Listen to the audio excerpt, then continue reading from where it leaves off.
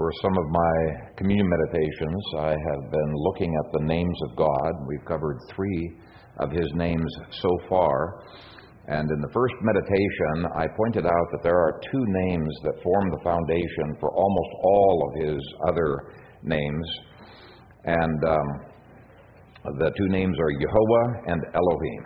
And we've looked at the meaning of both in the past. I'll just summarize. Yehovah, or Jehovah, another way of pronouncing it, refers to the self-existent God who humbles Himself to come into covenant with His people. And there's a lot of names paired with Yehovah, or it's shortened form to Yah.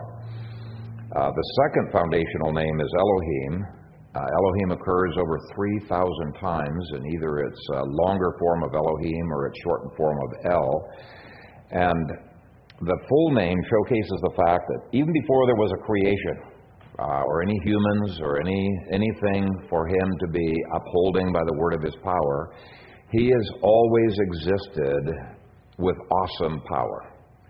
And the name also reveals that He has forever existed in intertrinitarian fellowship. That's the Im part. So the El part is His power. The Im part shows plurality within the Godhead, that there are 3 persons in one God. And the El part of this word is paired with other names over 60 times in order to connect His awesome power with some other attribute. Now, today's name is a little bit odd because it is pairing the name for His power, El, with another name for His power, Shaddai. El Shaddai is like power. It's an amplification of His power. And I want you to turn with me to Genesis chapter 17, where we have the first occurrence of this name.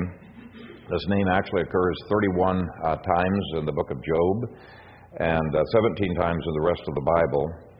Just one little verse, Genesis 17:1. When Abram was 99 years old, the Lord appeared to Abram and said to him, I am Almighty God, and the Hebrew there is El Shaddai. I am El Shaddai. Walk before me and be blameless. Now, we've already seen that the name El means power or might, and Shaddai is another term for power. And if you read very many books that deal with the names of God, you will see all kinds of weird explanations for Shaddai that have been come up with originally by liberals, and sometimes conservatives buy into them, not usually. But this name does not mean mountain god, hurler of lightning, demon, breast of God, or other ridiculous names. It means Almighty. It's just plain and simple. So it's a double reinforcement of God's power, but it's not so much God's creative power. That's the El part would refer to that. But this is referring to the God who controls creation and makes it serve His every desire. And so Shaddai can refer to destructive power, but it can also refer to God's blessings. It can refer to any of His actions within creation. So after ruling out many other creative definitions of this name, one commentator said this: God Almighty, or Almighty God, is a very satisfactory translation. El Shaddai designates the God who compels nature to do what is contrary to itself and subdues it to bow and minister to grace. God is promising to give Abram a son at a time when it is impossible for either Abram or Sarah. But for the God Almighty, nothing is impossible. All of creation instantly obeys God. And so El Shaddai is a reference to God's miraculous blessings and His miraculous cursings in nature.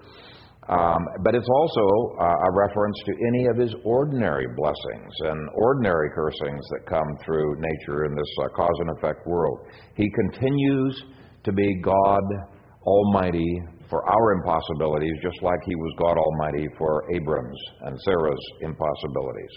See, Abram and Sarah were way past childbearing years, and yet God assured them that He was in control, and He promised in verse 2, I will make my covenant between me and you, and will multiply you exceedingly. Now that's miraculous enough, but in verse 4, he says, "As for me, behold, my covenant is with you, and you shall be a father of many nations." And God promised many other impossible things, like inheriting the land of Canaan and eventually being a blessing to every nation in the entire world. That's a promise. God Almighty covenanting with man. And so Leopold says, El Shaddai designates the God who compels nature to do his will and to bless or curse man. This is the same God that covenants with us in the Lord's table this morning. And according to 1 Corinthians 11, when you come to eat, you're eating either for blessing or for cursing. Okay, it is impossible to covenant with El Shaddai without experiencing his almighty power in one of those two ways. Now, he loves to pour out blessings in the lives of his people, but if we're in rebellion against him, it will do the opposite. But let's look at the impossible blessings promised. Now, we many times doubt God's promises because, like Abram and Sarah, nature seems to be so contrary to those promises. We have a hard time believing that his grace can overcome our besetting sin, our sinful nature. We have a hard time believing that he can bring healing when we're praying for healing.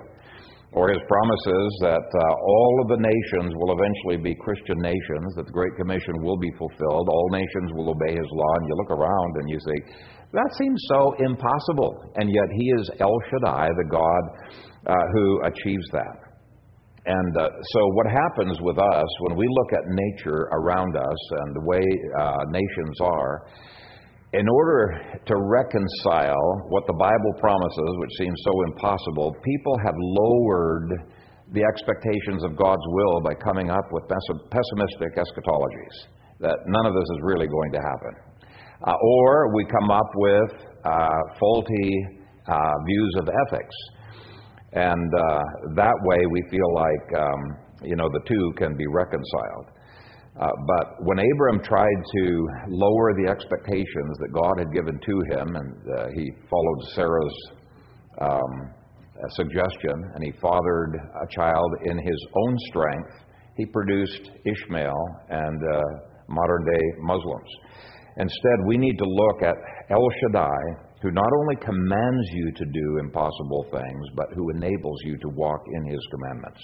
The God who moment by moment upholds all things by the word of his power is mighty enough to carry out all of the blessings and the cursings that are found in this sacrament. So let's put our trust in El Shaddai, as Abraham did, and find the impossible made possible by God Almighty. Father God, I thank you for revealing your names to us, that these names reflect who you are in your very essence. And I pray that you would forgive us for the times that we doubt you, the times that we fail to believe the reality, the truthfulness of your names. And Father, for those times when we doubt your power in our own lives, forgive us. We want to commit to you as we come to the Lord's table to live consistently with your name, that you are our God, our El Shaddai. And so I pray that you would bless this, your table, as we partake. In Jesus' name, amen.